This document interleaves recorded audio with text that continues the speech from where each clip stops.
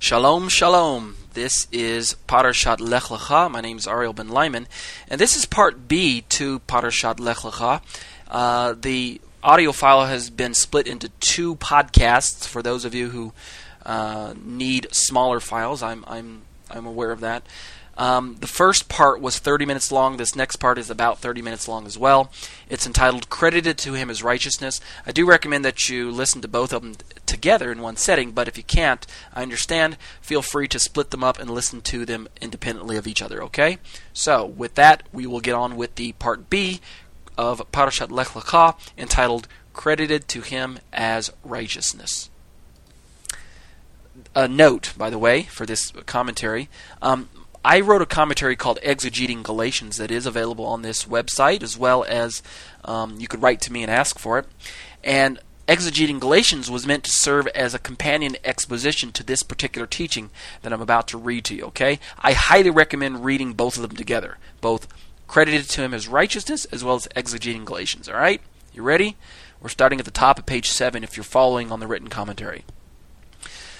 Throughout his letters, the Apostle Paul, which I call Rav Shaul from time to time, he seems to take great interest in Avraham, referring to him no less than 29 times.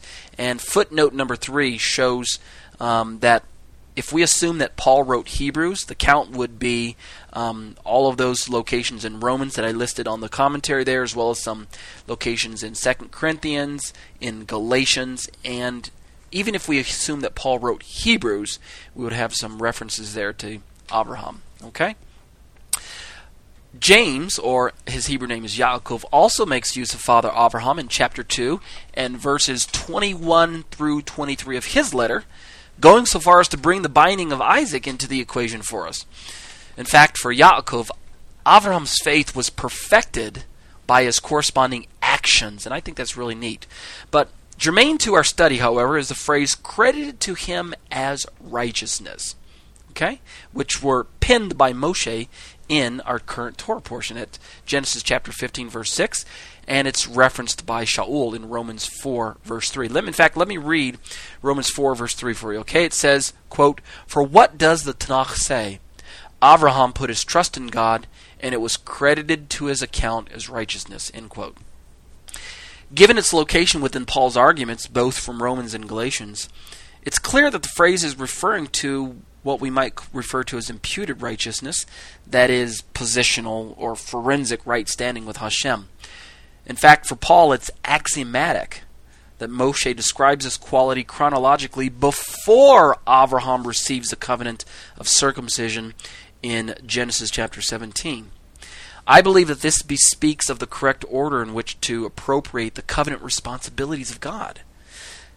Let me explain. On the micro, that is to say on the small end, saving faith in God, symbolized by God accrediting his account as righteous.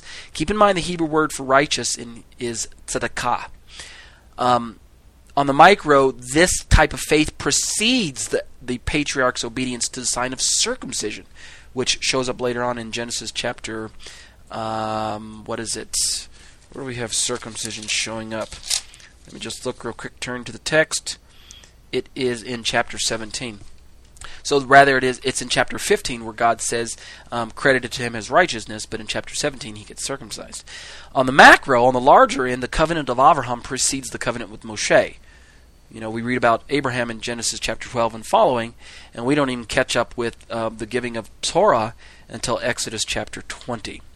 Thus, we can infer that Shaul brings Avraham into the argument to show that forensic righteousness is conferred to those who are not circumcised, as well as to those who are red Gentile and Jew, respectively. I'm sorry. Let me read that again. That was a little confusing.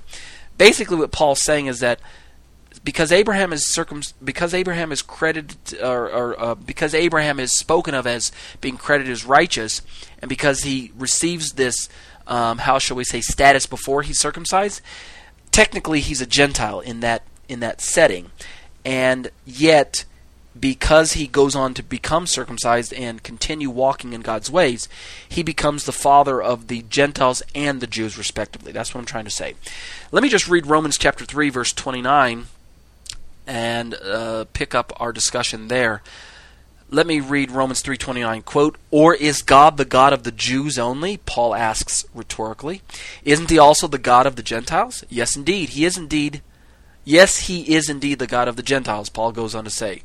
That's a quote from Romans 3:29, which fits what I'm trying to say. God is the God of both the Jews and the Gentiles, and if we just use Abraham as an example, Abraham is circumcised after he is called righteous.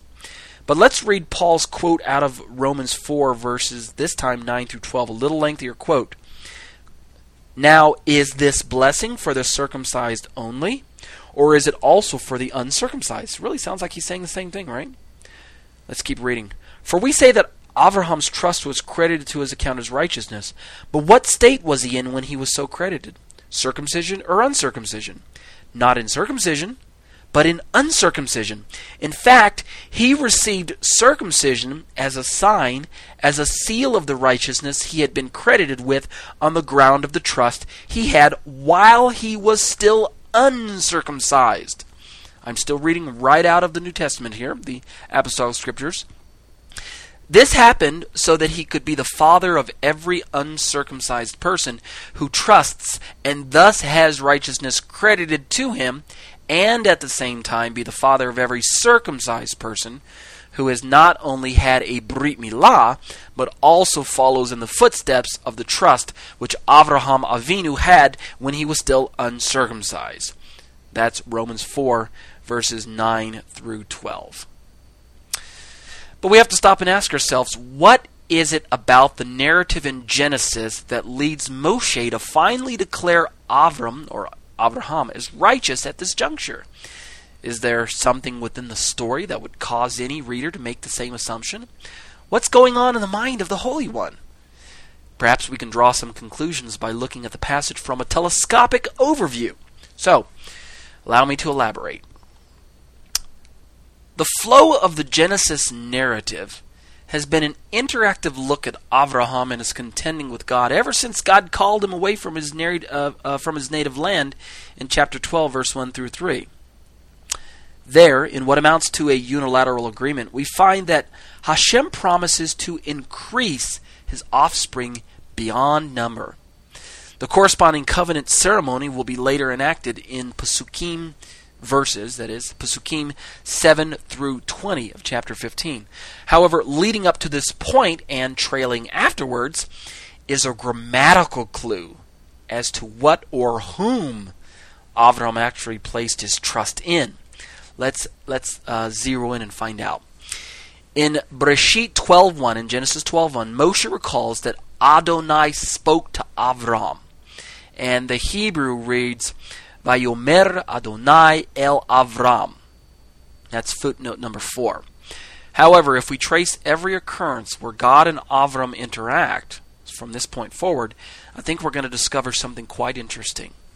Continuing with our investigation, Hashem appears to Avram in chapter 12, verse 5, and the Hebrew reads, "Vayera Adonai el Avram." That's footnote number 5. And also in chapter 13, verse 14, we find that Adonai again speaks to Avram. Footnote number 6 reads, in the Hebrew, "Va'adonai amar el Avram." But when we arrive at chapter 15, the narrative appears quite odd. Instead of God appearing or speaking to Avram like we just read, the first clause of the first verse records, let me read the Hebrew first, "Achar hadvarim ha'eleh haya davar Adonai el Avram." The translation is, "After these things the word of the Lord came unto Abram." Likewise, verse 4 confesses, "Vahine davar Adonai elaiv lemor." That's the Hebrew. The translation is, "And behold, the word of the Lord came unto him, saying." Verse 6 of chapter 15 reveals Avram's reaction to the word of the Lord by stating that it was at this moment that he believed the unbelievable, and it was credited to him as righteousness. There's our phrase. That's where Paul picks up his midrash in in Galatians. Remember, up to this point, Avram had remained childless. And, you got to admit that he was probably beginning to suppose that maybe the heir of his household was to be the recipient of God's promise from Genesis chapter 12, verse 1 through 3. The narrative of chapter 15 trails off with statements amounting to, quote, Adonai said to him, I am Adonai, that's verse 7. And the Hebrew of that would be, Adonai said to him, I am Adonai. The Hebrew would say, Vayomer Elai ani Adonai. That's footnote number 8. And then also, verse 18 records in English, that day Adonai made a covenant with Avram. The footnote in Hebrew reads, Bayom hahu karat Adonai et Avram brit.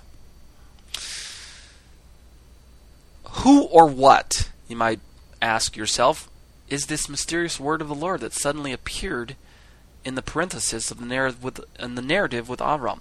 By the way, I say suddenly because the Hebrew says hineh, and in the footnote to number 10, the Hebrew word hineh is explained by Jewish authorities as, quote, untranslatable. It's often rendered here as it's often rendered as hear or behold. But this is an approximation of an expression that has no equivalent in the Indo-European languages. It's for this reason that it's often left untranslated. Sometimes your version won't even translate hineh. In general, the footnote goes on to say, it serves to intensify a statement and to provide emphasis, is what they go on to say. Navigating the Bible, which is an online commentary that you can look at,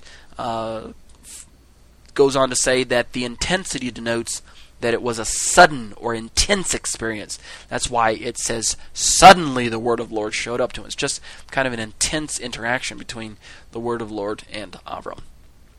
At any rate, I want to quote from the sages of blessed memory, the Chazal. I want to let them add their input to this Hebraic feature of the story. Let me make a quote from the the Jewish Encyclopedia at pages 464 through 465. Let me read this, okay? Quote, in Scripture, the word of the Lord commonly denotes the speech addressed to patriarch or prophet. And there's some references there, Genesis, Numbers, 1 Samuel, and Amos.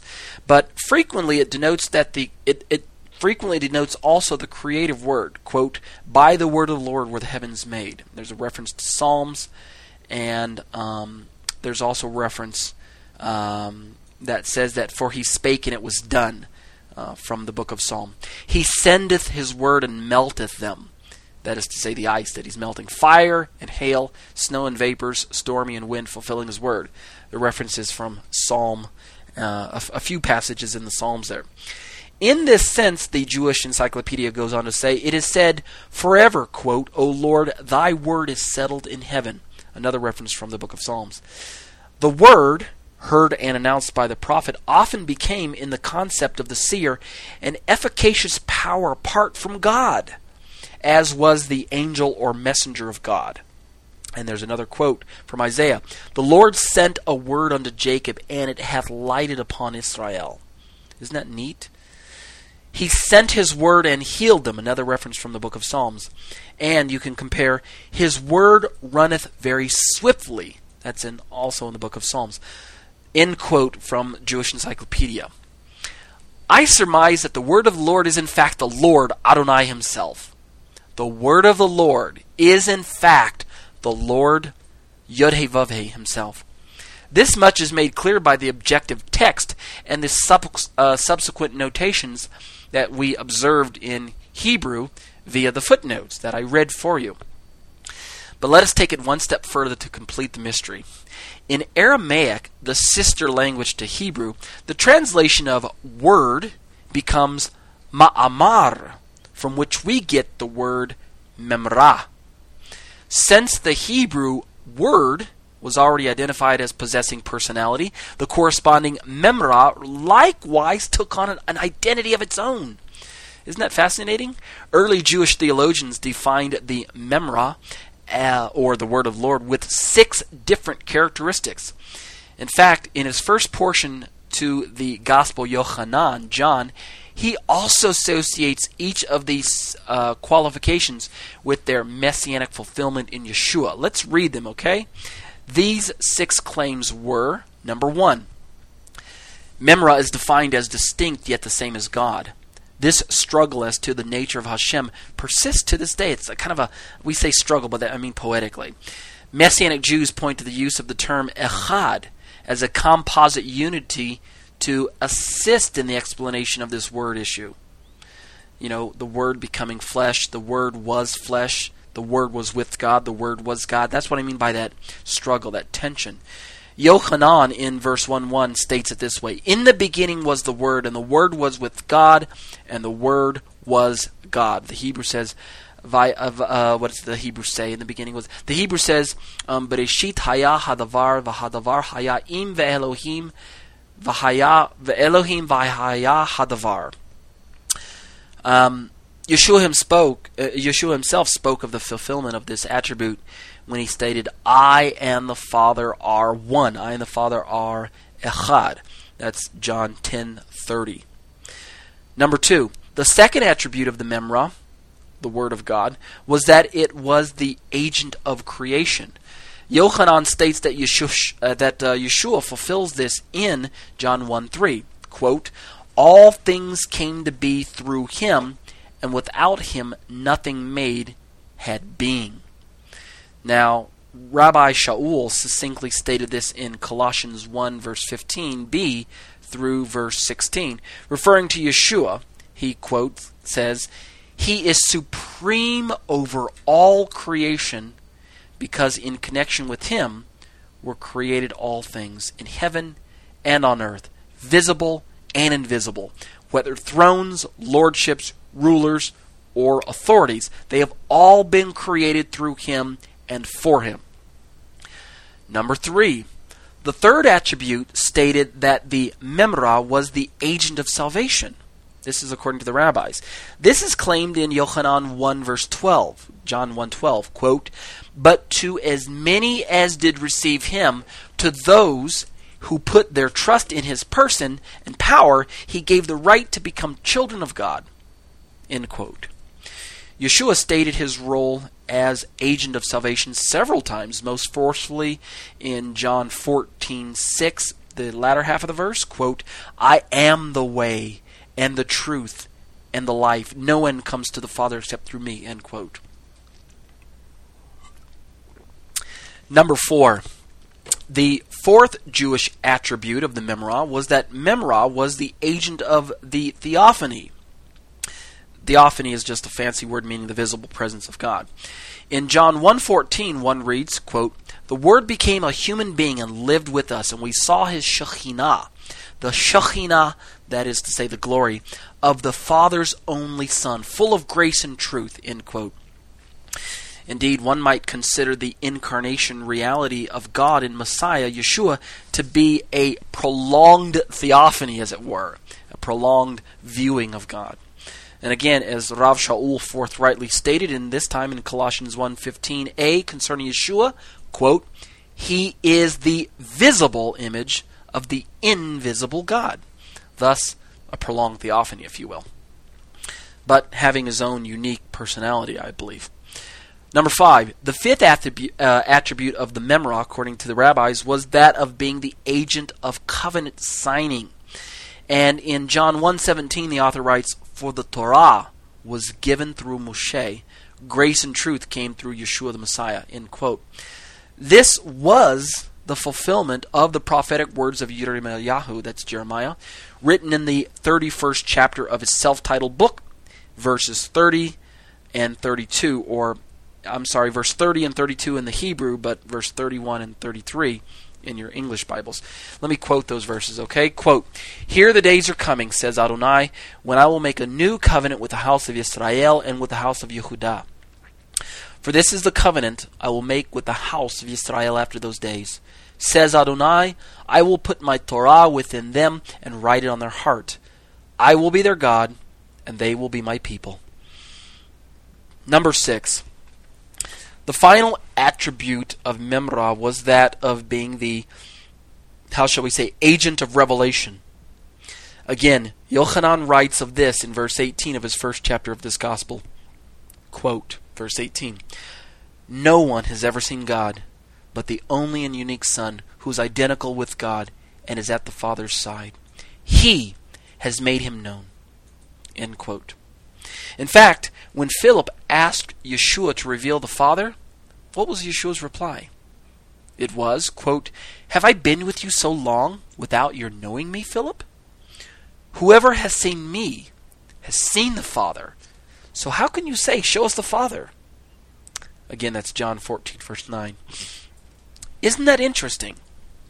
Indeed, as the scholars have summarized, quote, "The writings of John confirm that his understanding of Memra was 100% Hebraic." This is what Christian scholars surmise. His writings of the Memra, his understanding of the Memra was 100% Hebraic. It wasn't necessarily a new thing like a Christian thing. They go on to say that he affirms that Yeshua fulfills all 6 attributes, and that he also fulfills the Jewish expectations of the Memra of his day. End quote. Let's draw some conclusions to this particular set in my commentary. This next section is called Conclusions. Avram placed his trust in Adonai. That much is true. In fact, the raw data gathered from the narrative tells us that it was the word of Adonai who received the object of such faith. He did not merely place his faith in Adonai, in Hashem. He placed his faith in the word of Adonai. To be sure, Avram's response is unique. How so? Avram employs the moniker Adonai God. And the footnote shows that, here's what Avram said in the Hebrew. He says, "Vayomer Avram Adonai Yod-Heh-Vav-Heh." That's the footnote to number 12. And he chooses this phrase, Adonai God, or Adonai Yod-Heh-Vav-Heh, instead of merely Yod-Heh-Vav-Heh, like in, say, chapter 14, verse 22. And in fact, the Hebrew of chapter 14, verse 22 reads, "El Adonai El Elyon." Unto the Lord, the Most High God, is what the translation is. That's footnote number 13. In fact, Sarna makes note of this shift in titles in his commentary to Genesis. Let me read a quote from the JPS Commentary to Genesis, the Jewish Publication Society, 1989, on page 113. Nahum M. Sarna writes, quote, "This Hebrew divine title, rarely used in the Torah, appears here for the first time. It is used in a context of complaint, prayer, and request. Here, the word for Lord is Adonai, my Lord, not the divine name of Yod-Heh-Vav-Heh, and its use suggests a master-servant relationship." That's what Adonai means. Abram does not permit his vexation to compromise his attitude of respect and reverence before God. End quote. So, what are we to make of this exchange? Might I suggest, under the guidance of the Apostolic Scriptures, my suggestion is that the Memra of Yod-Heh-Vav-Heh appeared to Avram in such a way as to allow Avram to address him, the Memra, as a servant would address his earthly master in respect, which is why he says Adonai Yod-Heh-Vav-Heh. Did Avram see a man? Possibly. Did he see the Lord himself? Did he see Yod-Heh-Vav-Heh? I can't be dogmatic either way. You're welcome to speculate on your own. But one thing is sure. Avram believed the unbelievable. But it was to the word of the Lord, the Memra, that he addressed his objective faith. Surely Hashem saw into the heart of the patriarch and recognized the appropriation of the choices that lay before him. What is more, only the Lord himself can supernaturally open the eyes of a man to allow him to make a choice between choosing his Messiah or rejecting him. Avraham chose to lay hold of the promise given in Genesis chapter 12, verse 1 through 3, the one that we quoted at the onset of our commentary. Avraham chose by seeing at the heart of such a promise a glimpse of the Messiah who would bring it to pass. That's what I believe is taking place here. I believe that Abraham looked into the future by faith and saw that the Messiah was the one spoken of when God said, I will bless those that bless you, curse those that curse you. And through you, Abraham, all the nations of the earth will be blessed. Through your offspring, Abraham, through the Jewish people, but namely, and more importantly, through Yeshua the Messiah. In closing, Tim Hegg provides a concluding thought to our study. Quote, the response of God is said once again to come via his, quote, word, end quote. That is, the word of the Lord came to him saying, end quote. And Tim Hegg's quoting a verse there. Tim Hegg goes on to say, God assures Abram that he will indeed have a son, and then he takes Abram outside to give him a sign of the promise he just made. But the sign itself requires faith. For God shows Abram the stars and declares, quote, so shall your descendants, literally seed, be. Not only would Abram have a son, end quote to the verse. Not only would Abram have a son, but the descendants of Abram, Tim Hegg goes on to say, would endure from generation to generation, so that in the end, the offspring of Abram would be beyond counting. Tim Hegg concludes by saying, but would God's word, as promised of a son, be enough for Abram? After all, it had been some time, perhaps as much as 20 years by the sages' reckoning, since the initial promise had been given, and there was still no son. Sarai was still barren. In fact, God's word was enough for Abram, as the next verse, verse 6, indicates. Quote, and he believed in the Lord, end quote. Moses has reserved this clear statement of Abram's faith for the moment when the promised son is specifically the focus of his attention. Surely Abram believed from the time that God first revealed himself to him. His actions prove his faith. He left Ur, traveled to the place that God has indicated, forsook the idolatry of his fathers, and he worshipped the one true God.